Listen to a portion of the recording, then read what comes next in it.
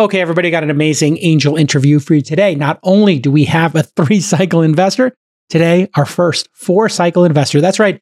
Jeff Yang is the co-founder of Redpoint, and he started venture capital back in 1985, right out of school. We cover his entire career, everything he's learned. We talk about the different downturns and their impact on startups at that time, from Black Monday in 1987 to the dot-com bust, then the GFC, the Great Financial Crisis, as well as now our 2022 speculative asset bubble bursting, the downturn that we're in right now. We discuss the characteristics of the companies and founders that make it through these rough economic times, and so much more. He was an investor in Snowflake, Uber, the list goes on, TiVo, Excite, if you're going from the dot-com era. It's an amazing episode. Please stick with us. Bring a pen and paper. You're going to need to take some notes on this one. This Week in Startups is brought to you by LinkedIn Jobs. A business is only as strong as its people, and every hire matters. Post your first job for free at linkedin.com/angel. First Republic Bank. At First Republic, everyone gets a personal banker who will sit down and learn about you and your financial goals. Isn't it time you align yourself with a bank that believes in you and your future success? Learn more at firstrepublic.com. Member FDIC, Equal Housing Lender.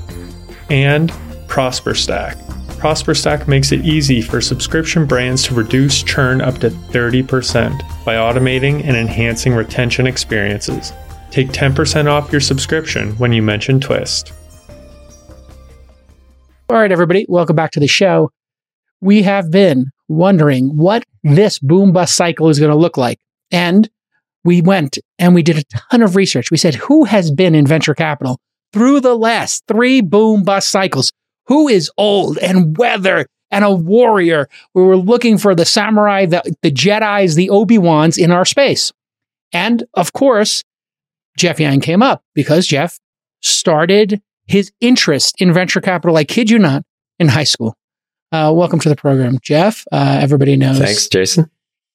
You're the co-founder or the actual singular founder of Redpoint? No, one of the co-founders. One of the co-founders, we yes. started Redpoint really with 3 partners from IVP and 3 partners from Redwood. So got it. The 6 of us started Redpoint. Yeah. Now, you were interested in venture capital in high school. Is this because a relative was in venture capital, or because you were an Uber nerd? I don't know. I'm ashamed to say maybe a little bit of both. So I grew up in New York, and my parents were both engineers. My mom had actually worked at IBM and had left IBM to start a software company in the 70s, late 60s, early 70s. And I'd always been interested in technology. And then a family friend was in venture capital, and I went with him to work one day, one Saturday, and he was with Exxon Enterprises at the time. And, they had invested in Atari and Quip and, a whole bunch of kind of really cool companies. And I'm like, wow, this is really neat. And it was more than, it was technology, it was innovation, but it was also kind of the business side. And I always thought that was really neat.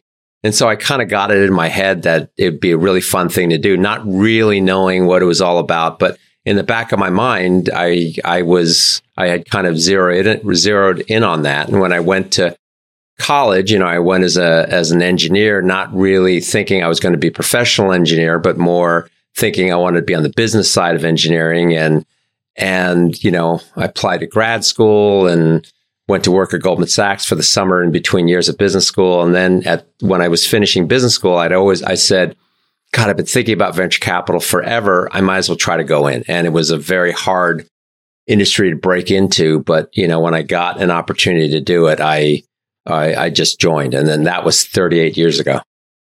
Wow. And so tell me, what was it like trying to break into venture capital? Because this was a very small, and listen, when you got in IVP in 1987, I was just graduating high school and I went to Fordham at night. I was right behind you in terms of like my interest in technology and investing, because I met Fred Wilson shortly thereafter and Jerry Colonna in the early 90s. And was like, whoa, that's a cool job. But what was it actually like? What was it like going and trying to find a venture capital firm and get a job from them? Because there weren't that many, right? It was a very small number of people in venture. Right. I mean, I thought it seemed like it was a larger number, but in retrospect, it's tiny, right? I think when I joined in 1985, I think the aggregate amount of capital that was raised in the industry was like 3.7 billion, right? Mm. Which was a local maximum. But by contrast, it's just like a drop in the bucket, right? It's the size of some medium-sized funds, for in certain categories now. And I was in business school and I wanted to do it, but most venture firms really didn't have a hiring process. And so there was something called Stan Pratt's Guide to Venture Capital that listed every venture capital firm in the country, which wasn't that big.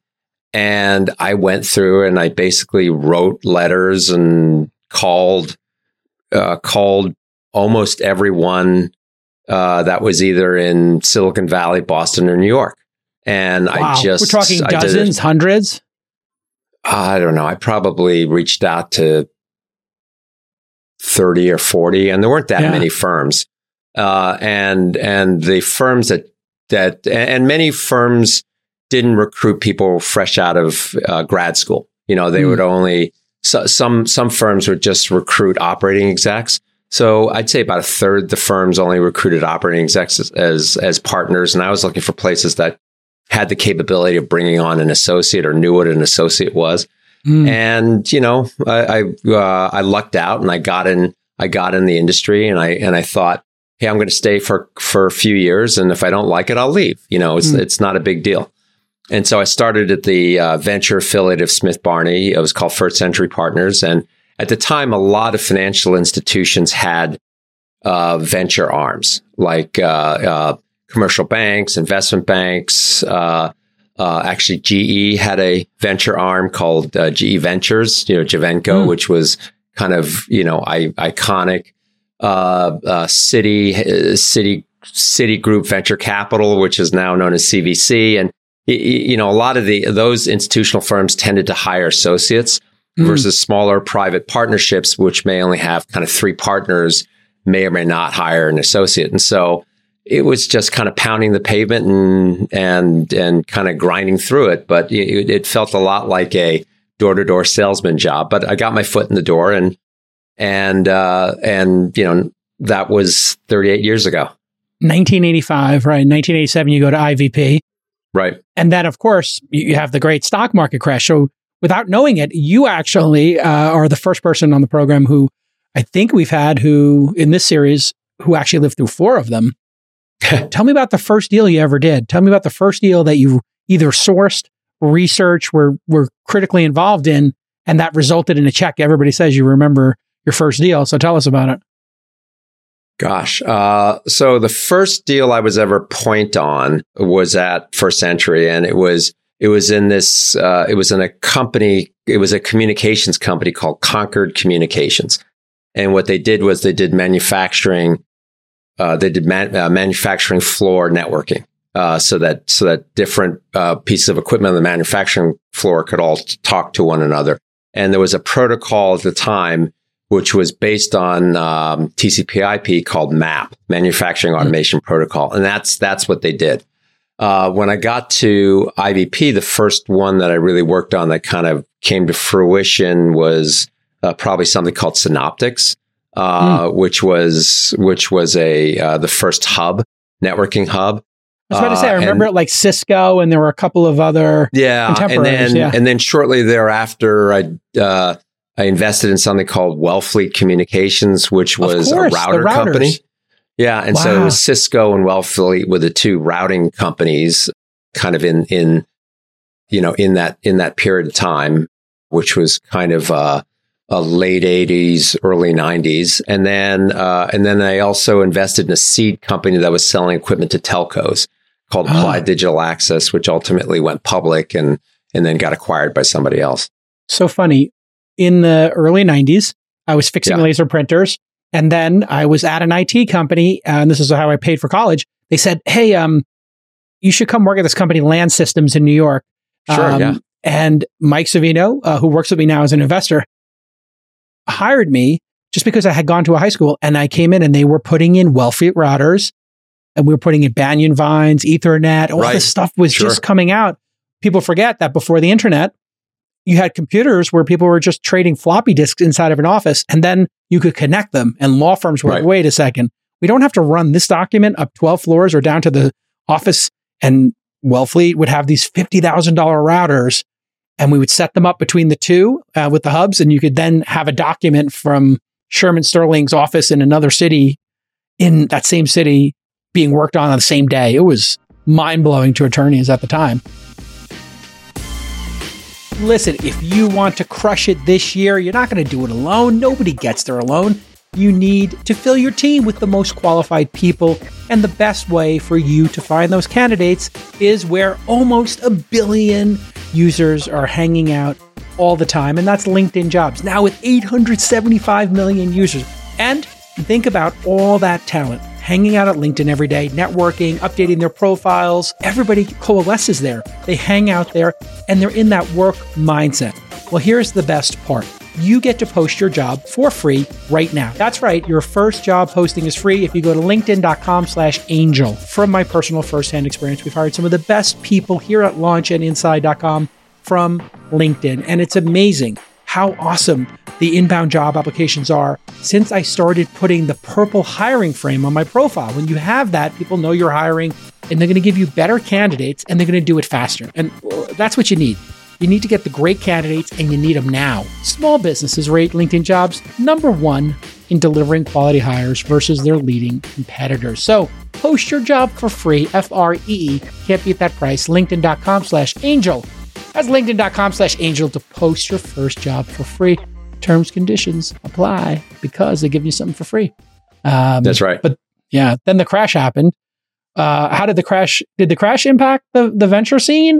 Because at that time, man, the PC era and the networking era was a boom. Yeah, it was, I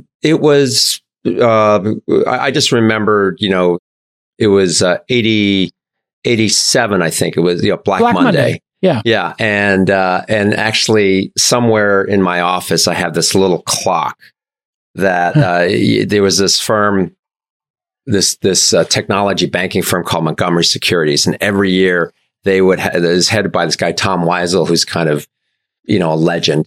And Montgomery Securities would have a big party every year around their Montgomery Security party. Mm.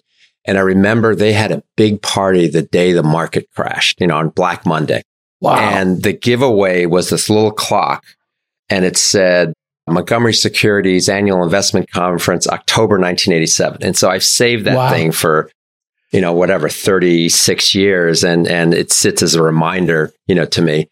But, it was a big correction. And by big correction, I can't remember how much the market dropped, but the Dow probably dropped 500 points or something like that, Yeah. And it was this big monumental event. And, by today's standards, on a percentage basis, that was a big percentage drop. But by today's standards, that happens on a volatile day, But it was, it didn't pretty much, I guess I lived through that. And then in 1990, there was a small kind of recession. The internet bubble was obviously very impactful. And I'm sure we'll talk about that. The GFC in 2007 was a big impact to the financial system and kind of how economies and markets interacted. But we were really on the periphery. And the internet bubble, we were the center of the blast radius, right? Yeah. And this one is definitely worse than GFC, but not as bad, I think, as the internet bubble was, because this one feels like a fundamental revaluation. And of course, there's a global downturn. We're not as much on the periphery as we were on the GFC, but we're not really the center of the storm like the internet bubble. When you look at the companies that made it through previous bubbles, what do they have in common? What were the traits that when, venture dollars dry up, public markets close and IPOs can't happen, and all the venture tourists, which we always experience at the last third of the bubble, when the venture tourists are like, it was fun to live in Tahoe or it was fun to live in Hawaii for a year, but I'm out, going back to wherever I was. What are those companies that make it through? What are the qualities of them, and what are the techniques that venture capitalists use? Because there's a lot of moving parts here. in terms of saving these companies? Because that's where we're at right now. I'm assuming in your portfolio, you're in, hey, what can we save mode? Yeah. Gosh, I mean, the common trait on all of them is they survived, right? Okay. And there's some attributes about, we can talk a little bit about, well, what do you do when the downturn first starts to kind of assure or increases your chances of survival? And then we can talk about people who thrive in these types of periods. But let me talk about the differences, if you will, between kind of the internet bubble and the GFC. And the first one, I think, and then I'll come back to your question, I think. Sure. Yeah. But the difference was in the internet bubble, and I remember at the time before the bubble burst, I think the market peaked, I think in March 2000. I think it was March 10th of 2000.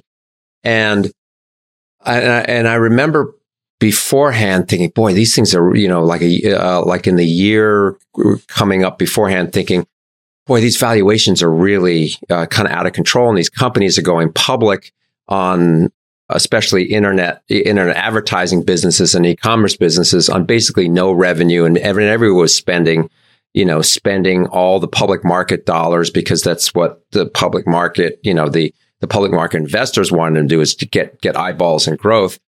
And I remember thinking, boy, we probably should back away from that space, because it seems ripe.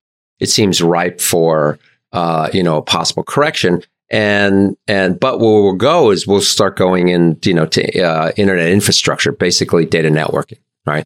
And so we started leaning more into being arms dealers for an arms race. And then I remember I had a lunch with a guy named Dave Dorman, who was running BT Concert at the time. And they were the fourth backbone internet network. And I was talking to him and he said, yeah, we're building out our network. I'm not really sure the world needs four, backbone networks, but that's what the public is giving us the dollars for. But there's a ton of capacity out there, right? And there's probably way more capacity than we're ever going to use. And this is the time when backbone networks were being built out and fiber, all the fiber optics companies were selling this incredible equipment. But when you started looking into it, there was so much excess capacity. I remember leaving the lunch going, this is really not good, right? Because if there's too much excess capacity, something's going to blow up. And so we went around and talked to all our companies and said, hey, raise a bunch of money, because there could be a correction company, and everybody raised money. And the difference between like the GFC and when the internet bubble burst is when it burst, the people went on a buyer strike. I mean, there was a buyer strike, and there was basically no customers in the market. There were for either consumer or for networking, and that lasted more than 2 years, almost 3 years. And I think early stage innovative companies can't really go that long without selling product, right? Because everything starts getting stale, and you can't really make it.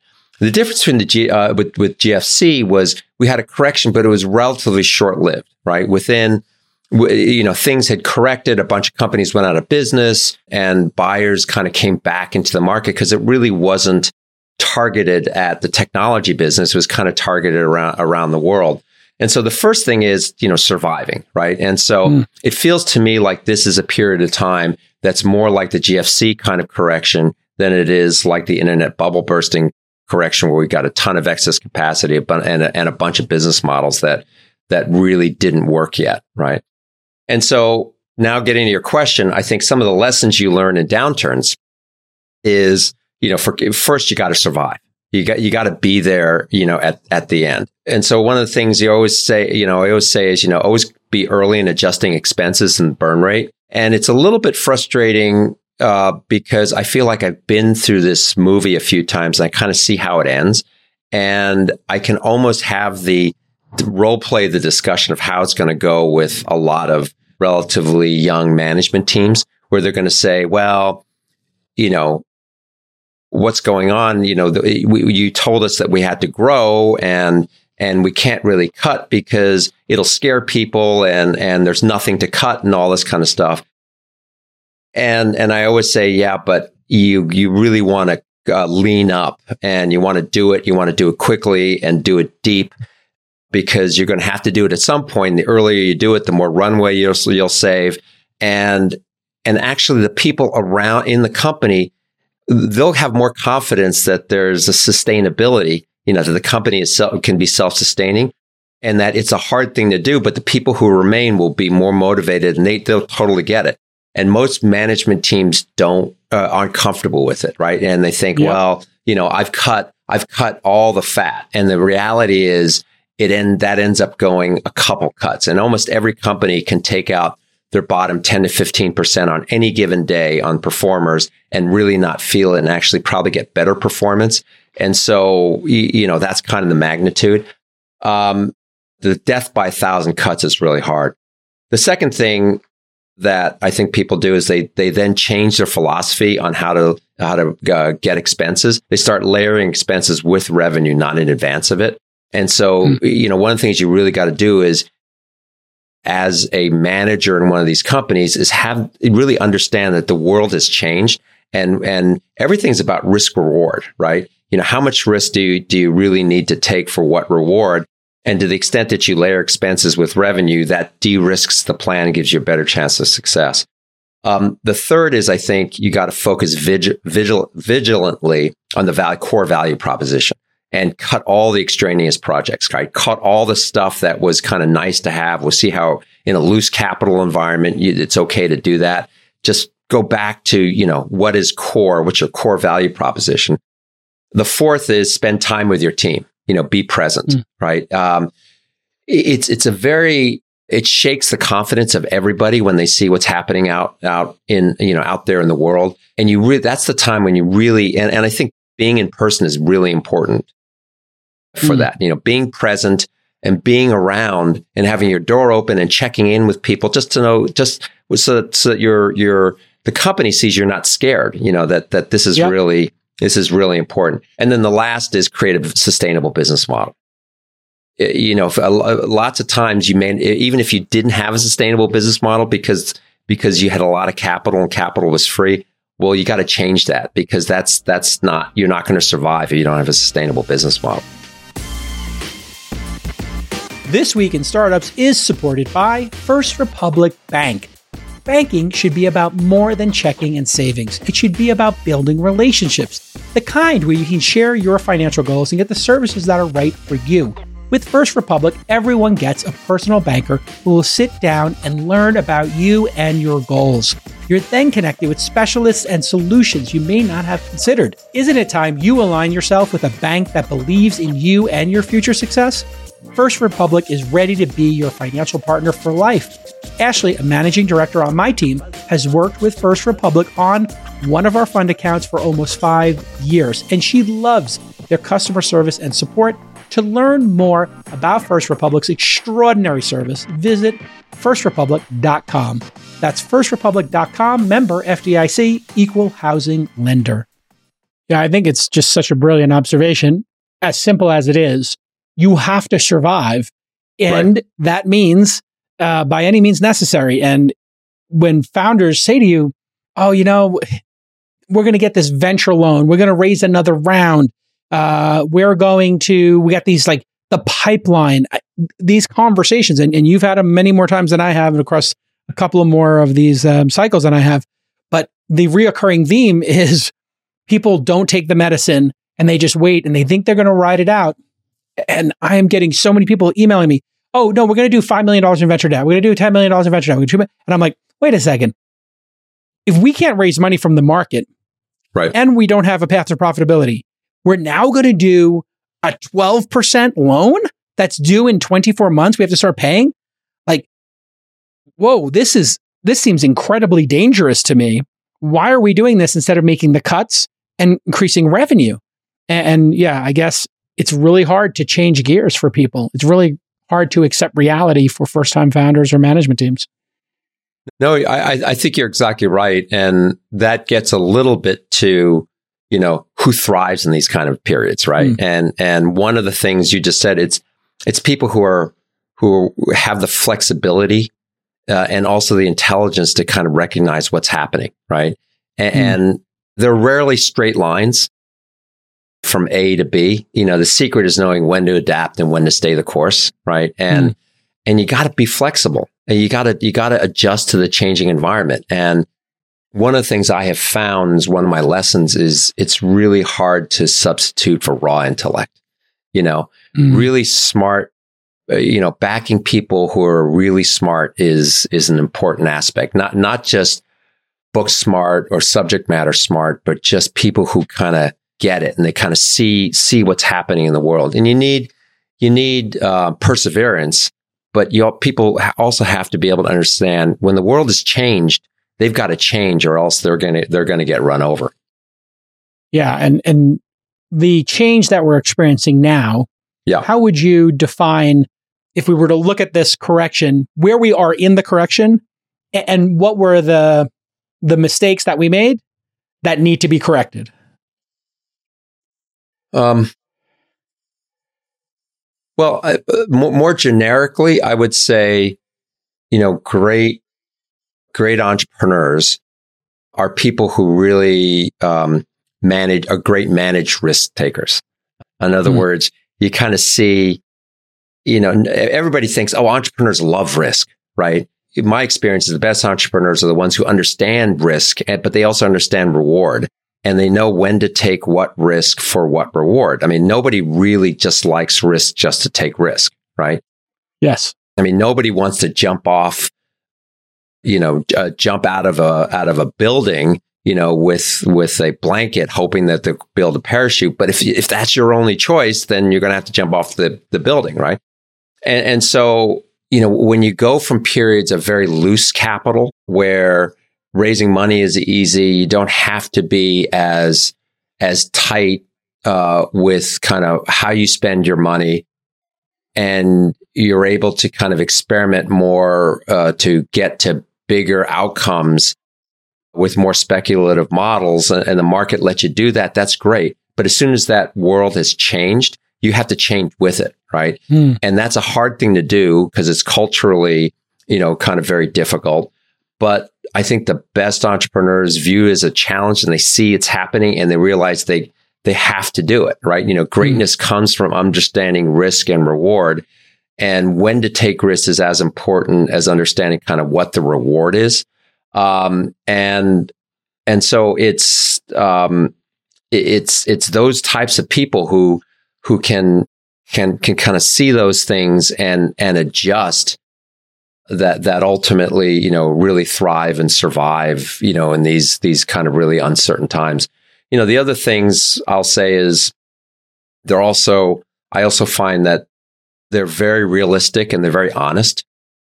And, I said this before, but I think you always have to assume that your employees, your customers, your partners are smart and they understand what's going on, right? And I often see people who think, hey, my job is to be the unbridled optimist. And they confuse that with confident leadership, right? And I found that employees are generally really smart. Customers are generally really smart. Partners are generally really smart. They see the same world that you see. And if you're headed down this path of driving off a cliff, it's gonna shake their confidence in you much more than this person is doing kind of what it takes to survive and to thrive. And I think if you use these types of crises view them as opportunities, and opportunities, I mean, in times of great uncertainty and crisis, I think metal is forged.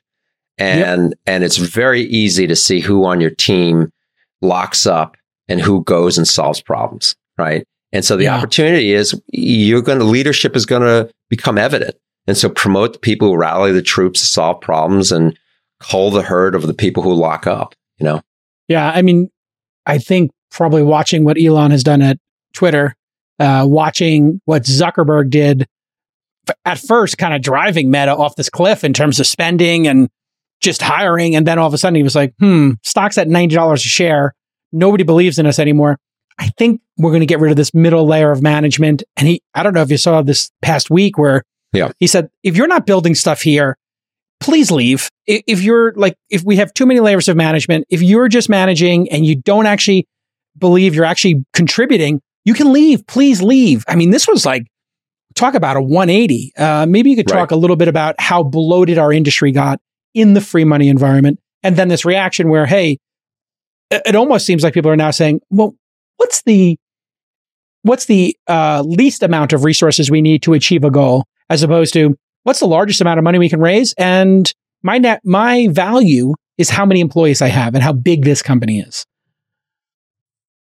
Well, I think you're exactly right. I think this shakeout, if you will, is going to take a while. I mean, and when I say shakeout, I don't just mean in the venture world. I mean, I think just generally, there's been, for whatever reason, the money supply grew at a very rapid rate, right? And if for a very long time we got asset bubbles, and companies, including ours, raised kind of too much money. It's going to take a while for that to kind of leave the system.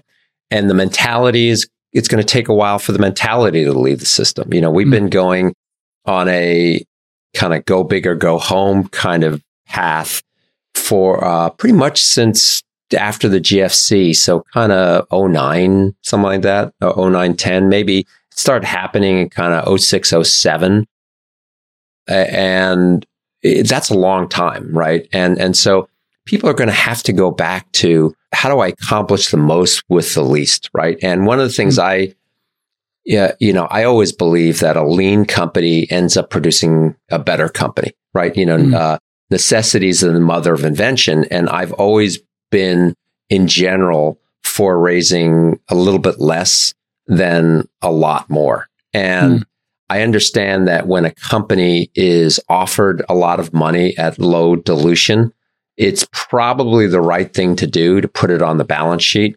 But my history has been that culturally it leads to more sloppy decisions, right? And management always says, "Oh, don't worry, we're going to raise it and it'll be a rainy day fund," right? But what ends up happening is, employees go, "Well, we have all that money. Let's just do a parallel project, or let's not cut this person. Let's just hire another person to kind of do what this person was supposed to do." And you don't have the razor's edge, that makes startups successful, more than not. It gets a little bit sloppy. It gets a little bit more like a bigger company, right? And so I think ultimately this will be really positive. And I think the companies that make it will come out better companies. And the new companies that'll get started will definitely be better companies. Yeah. But it's going to take a while for this to, shake itself out. Maybe several years.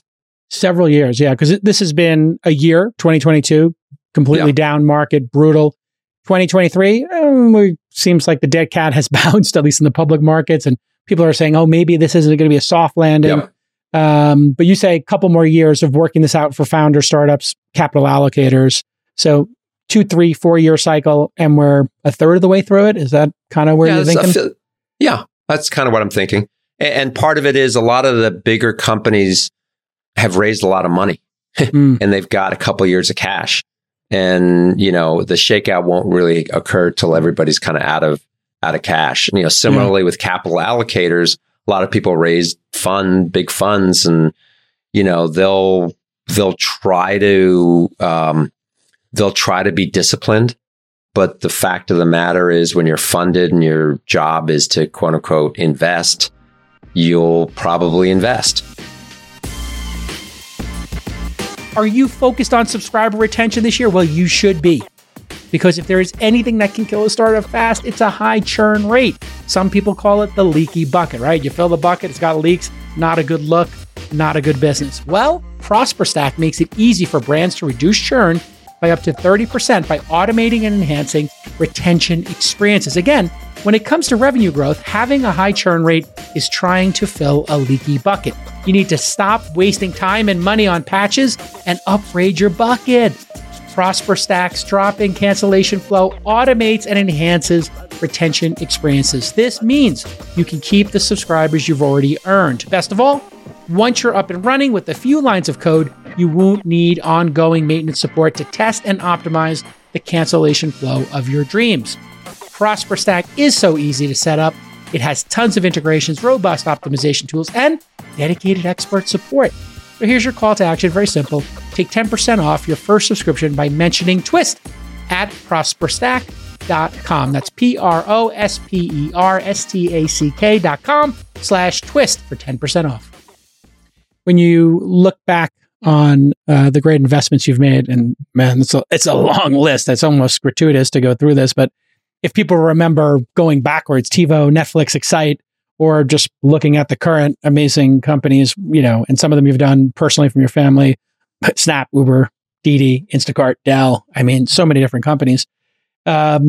Which company and the effort they put in that you were sort of front row seat for are you the most proud of? Or amongst those, which ones are the one you said, wow, what an amazing effort there by the team.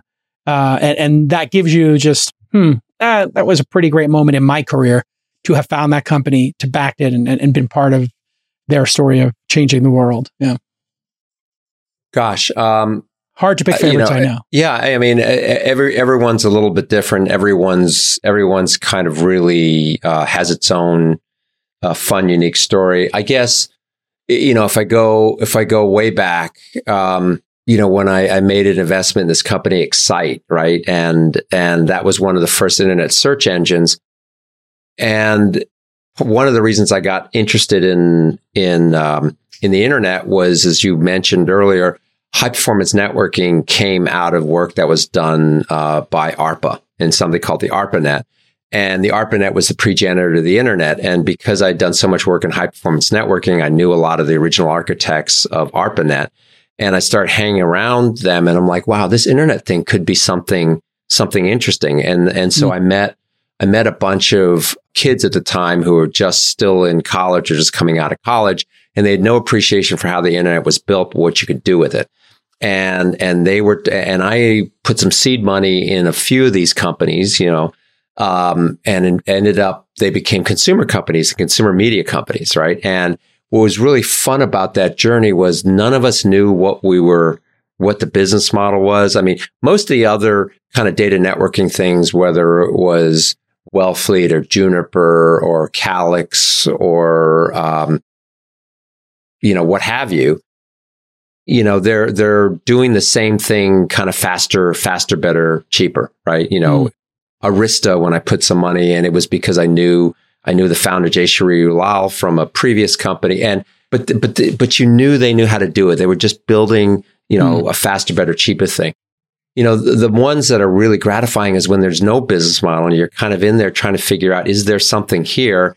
And are customers going to do what has never been done, or are companies going to use this to get into a world that they've never done before? And those are somewhat the most gratifying, the most fun. That's what Excite was like. I did something called MMC Networks, which was the first network processor company, which came to us as a systems company, and it talked them into being a chip company, and we did all the market research to see if there was a market there. When we did TiVo, there was this concept of, how can we change the way people watch television, right? How can we go from live television into something that's time delayed, and they could watch the shows whenever they want to, what they want to watch, whenever they want to watch TV. You could pause TV. Live television. Yeah, I think that was their tagline. Pause live TV. Right. It was like, what? Right. Exactly.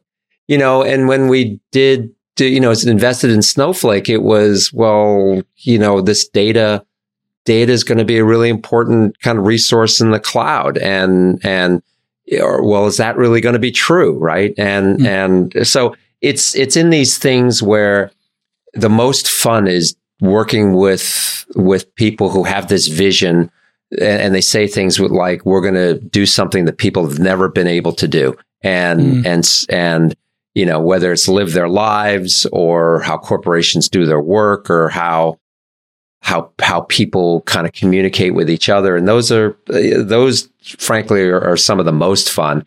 They're the most nerve-wracking, because you're talking about markets that don't really exist. But when it does work, it's incredibly fun. it's amazing when market pull occurs. Like people talk about product market fit. Okay, a couple of people like this product, and they're spending a little bit of money, but then something weird happens when there's market pull, and like all of a sudden everybody's got a TiVo, or everybody's taking an Uber, or using Excite, whatever it happens to be, and you're like, whoa. The world recognizes this as brilliant, and they're knocking our doors down. That is kind of the height of entrepreneurship, I think. Well, what's really funny is, and you've experienced this when someone says, boy, that's, in the beginning, when you start a company, you have this idea, and typically either someone brings you the idea or you have the idea, and you kind of noodle over it, but somebody has to take the initiative to say, you know what, I can't stand the thought that this doesn't exist, or I can't stand the thought that someone else is going to do this because it's so obvious to me that something like this exists. Yeah. So then you go do the work.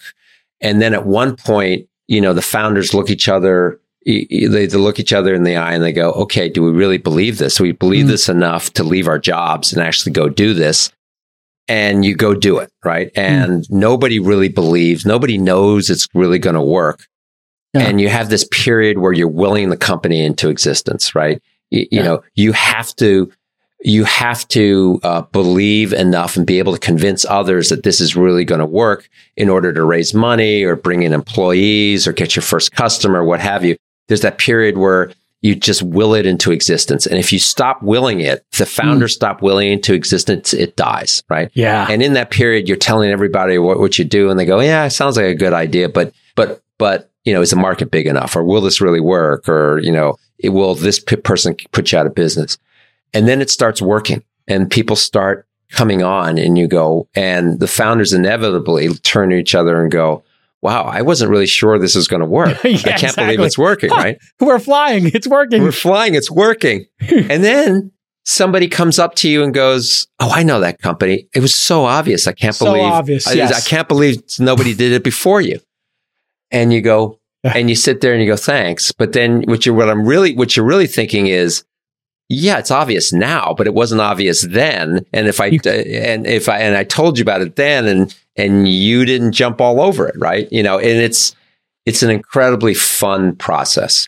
It literally is the definition of what's so exhilarating about being a capital allocator and helping place these bets. Literally had Joe Gebbia, one of the three co-founders of Airbnb, on just yesterday or 2 days ago. And the number of VCs who said no was just unbelievable. It was, dozens and dozens of people, and the smartest ones in the room. And he's like, it was crazy, Cal. We were like pitching legends and people who we totally respected, who had backed YouTube and Google and this and that. And they kept saying no. And we're like, okay, well, maybe we should pull the plug on this. No, we know this is going to work. We know that it works. And it really was Paul Graham who told him, like, hey, keep going. Keep talking to your customers. You got 30 people who are hosts. Go meet those 30 people. And if Paul Graham hadn't just, as he said, like wagged his finger in the air and said, just go meet those customers and talk to them, it would have never have happened. Same thing with Uber. I introduced Uber to maybe 20 people and 3 of us invested. Everybody else was like, that's a stupid idea. A car's going to get in an accident. Somebody's going to get killed in a car. And I'm like, I think 30,000 people get killed every year in a car. Like, that's not a reason not to make a business. Like, maybe we could make cars safer. Who knows?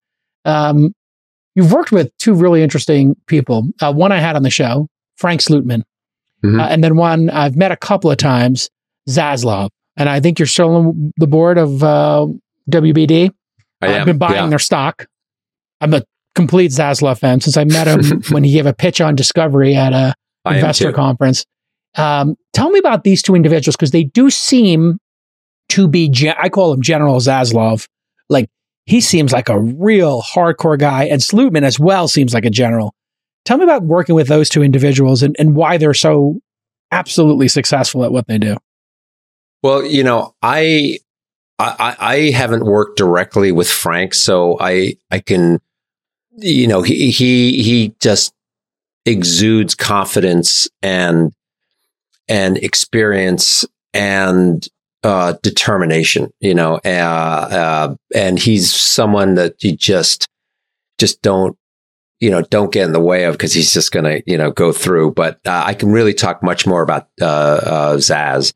Tell me. And, I met Zaz because, originally, because when we had started TiVo, I brought in, I was really worried that the networks were going to try to shut us down because we were potentially, skip commercials and stuff. And so we went to a few networks and asked them to invest in the company and help us kind of define how the DVR was going to work and how consumer experiences and how to work with content owners and providers and stuff. And so NBC ended up investing, and Zaz ended up coming on the board. And so he was we were on the board of TiVo together for about 10 years. And I just really liked the guy. He was really pragmatic. He said exactly what he thought, and he was kind of a no BS type of person. And I had been on the AT&T board, and when AT&T spun off Warner Media with Discovery to create Warner Brothers Discovery, I was asked, would you have an interest in going over to Warner Brothers Discovery? And when Zaz called me about it, I said, yeah, I'd love to work with him, right? And he is, he's kind of a remarkable guy. He is very high EQ. What I like about him is, firstly, he's a great guy. And he's got his head on straight, screwed on straight, and he has very strong principles and morals and understands, he engenders a ton of loyalty from the people around him and the people who work with him. And that doesn't mean there's something in Hollywood generally where lots of times you can't really tell if someone who commits to you is really committing to you. He's the kind of guy who will look you in the eye and he said, we'll commit to you, and he will uphold his commitments. And so he engenders a lot of trust and a lot of loyalty. He took over this company, or they took over Warner Brothers, or Warner Media and Discovery, put them together at without a ton of due diligence about what the combined entity was going to look like. Without a lot of knowledge about what all the different management people were going to go and how the integration was going to work. And he did it into a down market. And I got to give him a lot of credit, because through this whole experience, they jumped in, they solved it, in the public eye, if you will. They rationalized expense. They made some really hard decisions. They did a bunch of, layoffs, and they cut some products and shows, and they merged different functions that were doing the same thing. But through the whole experience, he had a very strong unifying vision of what Warner Brothers Discovery could be, and what the legacy was, and why it was really important, and what kind of company he and the rest of the management team wanted to build for its employees and for its customers and for its partners.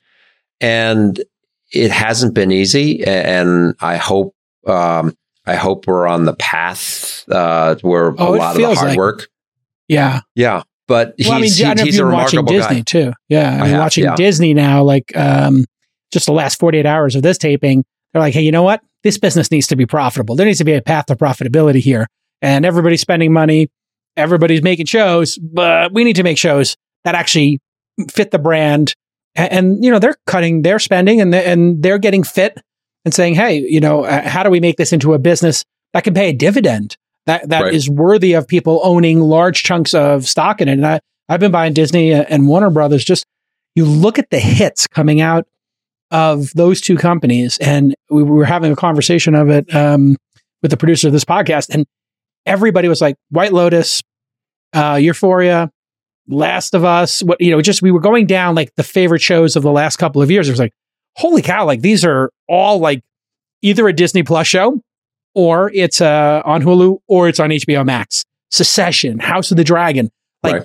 and the ones that actually had the quality that you would watch them live in an era where there's absolutely no need to do that, other than the absolute joy that the show brings you and the excitement that it brings you, was HBO. That was the only one that really had that water cooler factor, which was just extraordinary.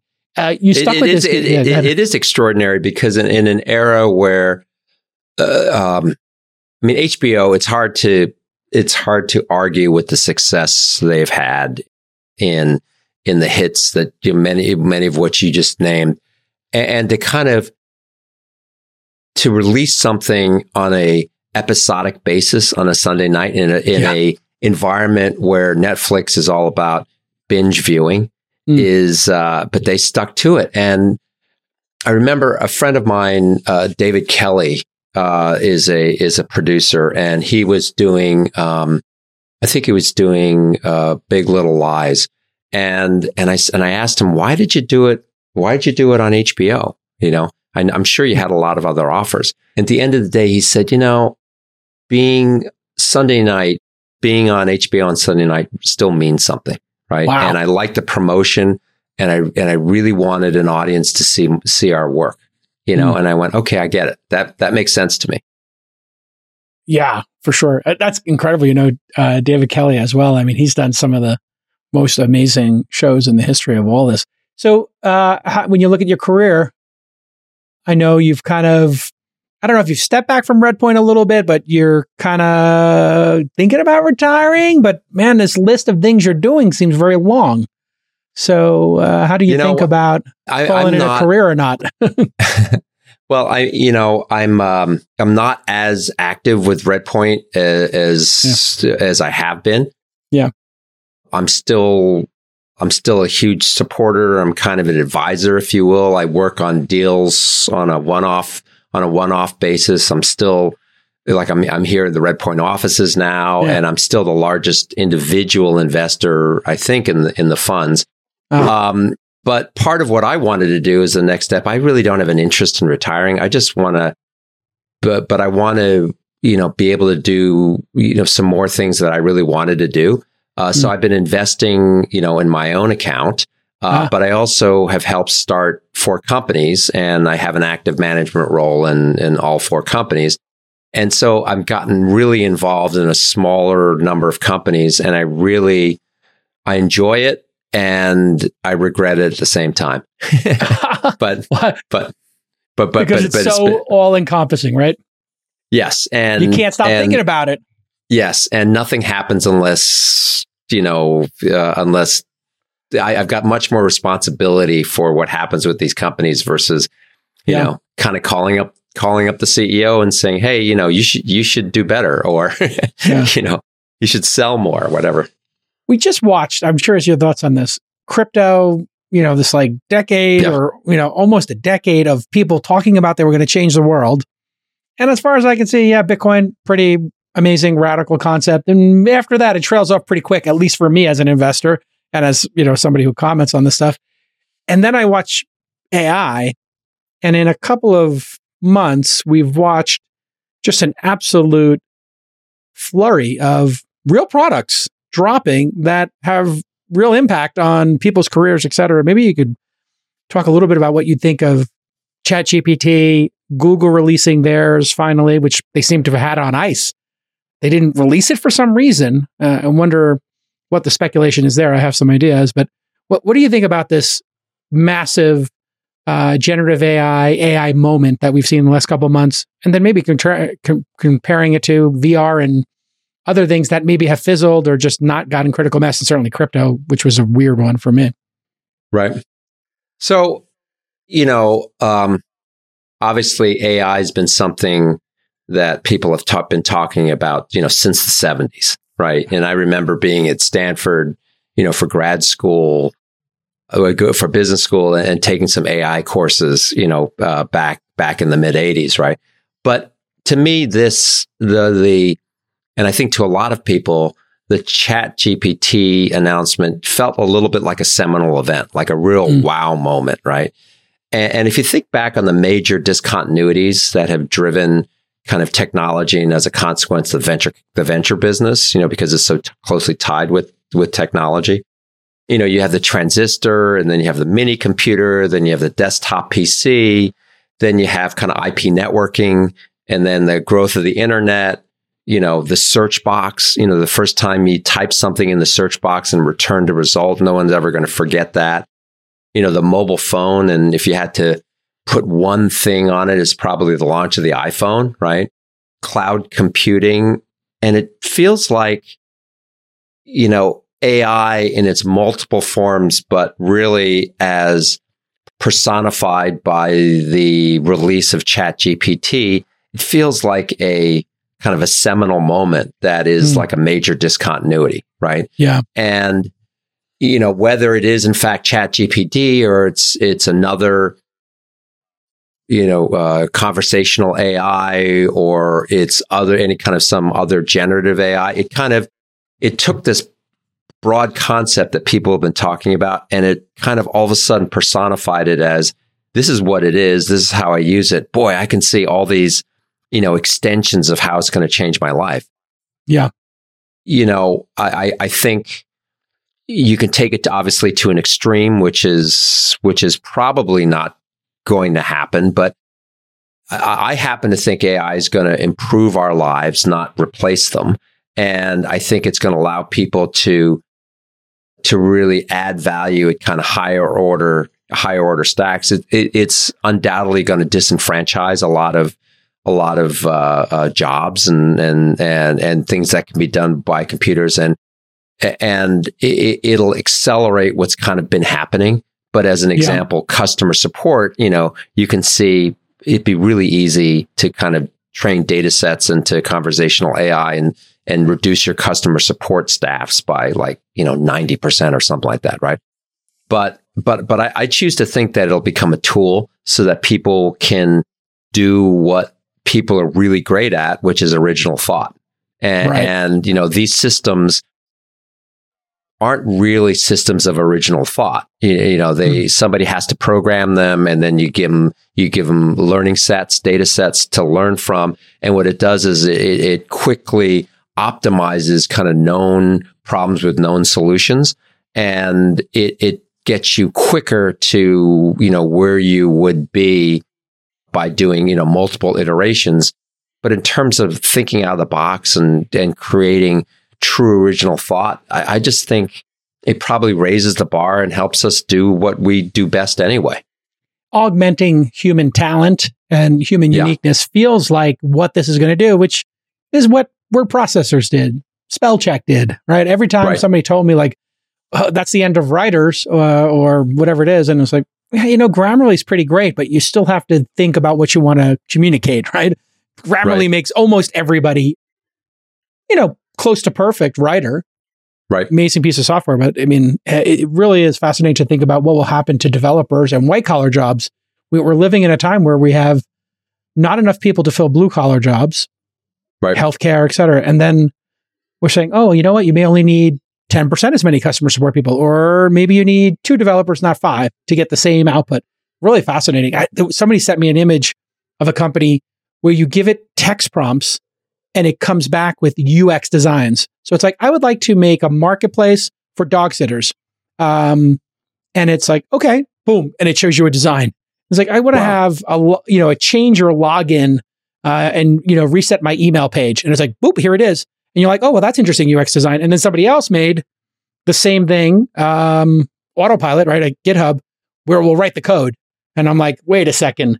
When are they going to put those two things together where it does the UX design and then it adds the, reset your password functionality, and boom, the code is there. And then it says, publish it. Go ahead and publish it to the App Store. And let's see if anybody uses it. Like, you could literally just be sitting there talking to your computer and make an app. Right. When you think about it on web pages, right? Before that, you needed a lot of expertise, probably a lot of Java expertise to kind of create a web page. And then all of a sudden you had HTML editors and, graphical user interface editors and stuff. And now anybody can kind of create web pages. And now all of a sudden everybody can kind of put stuff up. Right. And so I don't know. To me, that moment, it just smells like an important moment, right? It clearly is. Yeah. It's to me akin to that first time you see the search box and you type your name in and all of a sudden you go, wow. Whoa, I didn't know you could do that. Yeah. Nobody told me about these web pages where they mentioned my name. The inside line I got from somebody, listen, it was an anonymous tip anyway. So they said, listen, I work at Google. they told me this months ago in GPT, the previous GPT came out, which was 2 or something. They're like, 2, yeah. Yeah, they're like, listen, we've had this. We've got better. The point is, like, we don't want to release it because it's a little bit scary. You're going to just think about all the jobs that are lost. And it's a bad look for Google to be killing jobs, you know, in an environment where we're winning so big kind of situation. And I was like, that tracks for me. Like, this is going to be scary for people who have certain jobs. But I don't think it needs to be. You know, you think about the number of people who are creating podcasts today or doing other jobs creatively. Humans find something to do. I just think entrepreneurship is the greatest thing in the world. The thing I am very concerned about is kind of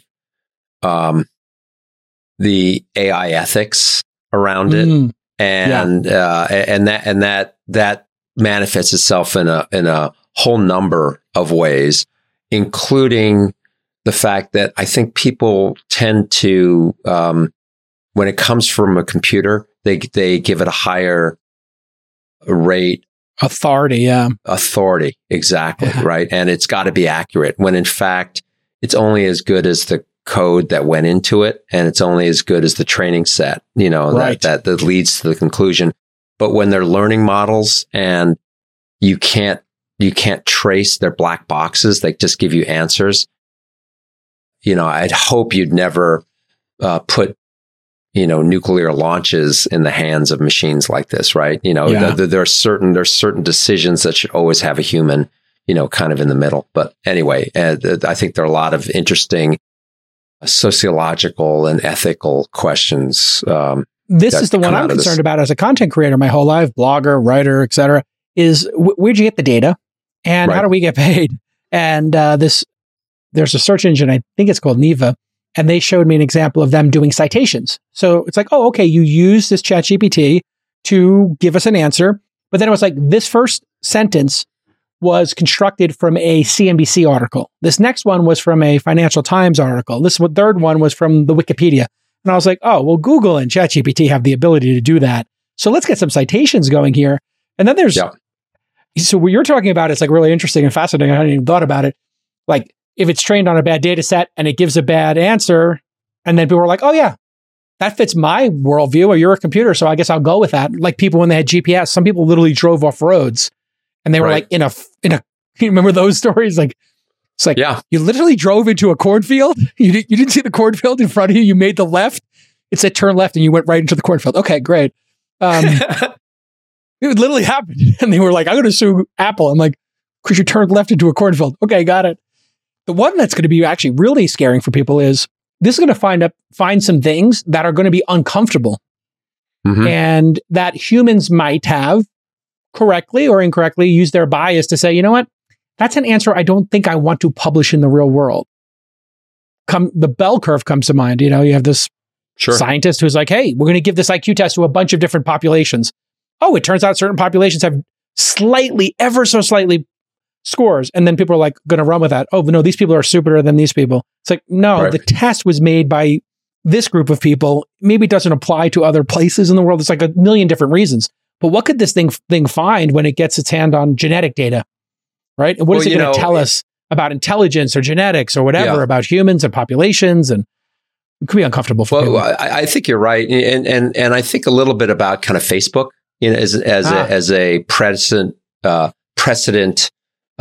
of environment where, you know, I think Facebook was created to connect people of like-minded communities and to reconnect people that you hadn't seen in a while, or meet new people who want to be in like-minded communities and have discussions to kind of feel a greater sense of community, right? And yet what's kind of happened is it's become at its on the bad side, it's become these echo chambers for extreme thought, right? Where people just say, you know, I was kidnapped by an alien, and someone says, oh yeah, aliens are there all the time. And it just kind of reverberates, right? And it was an unintended consequence of kind of the other side of the coin, right? Yep. And I'm sure the same thing happened with telephones. You know, no one created a telephone to have spam calls or to defraud people, but it just kind of happens. And so I think we're a little bit in the romance period right now about, God, look at this this universe of opportunities, right? Of all the things how it can improve our lives. But soon it's going to be all the downside stuff, right? And if that happened, if you look at Facebook as an example, I feel like Zuck and the team have always been trying to catch up because they were very, in my opinion, they're very positively inclined about all the altruistic things they could do and didn't really spend all this time thinking about all the negative aspects, to it.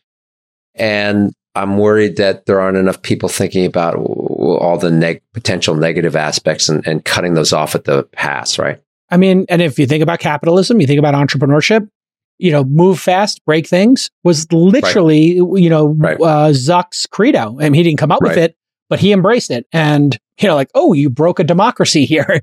You broke the truth over here. Like you really, with this technology, this one feels faster and more powerful than social networking. Social networking seems benign by comparison to a computer telling people, here's the canonical answer to your question and go forth and execute based upon it. Like, oh boy, we got to really tread lightly. All right, listen, I've taken an hour of your time. This has been amazing. Come back on the show like in a year. Let's just chop it up again and continued success. Thanks for sharing all these great war stories and everything. What a great career. And it's just great to get to learn from you and hear all these stories. And this is like a great, the audience gets to hear all this. And I'm like, literally, this is how I'm getting better as an investor, is just having a series where I'm like, who's done this 3 times longer than me? Let's talk for an hour. It's a fun way to get reconnected. So it's nice to see you again. It's nice to see you. Yeah, let's hang soon. Hopefully I'll see you in person soon. Yes, been too long. All right, everybody. We'll see you next time on This Week in Startups. Bye-bye.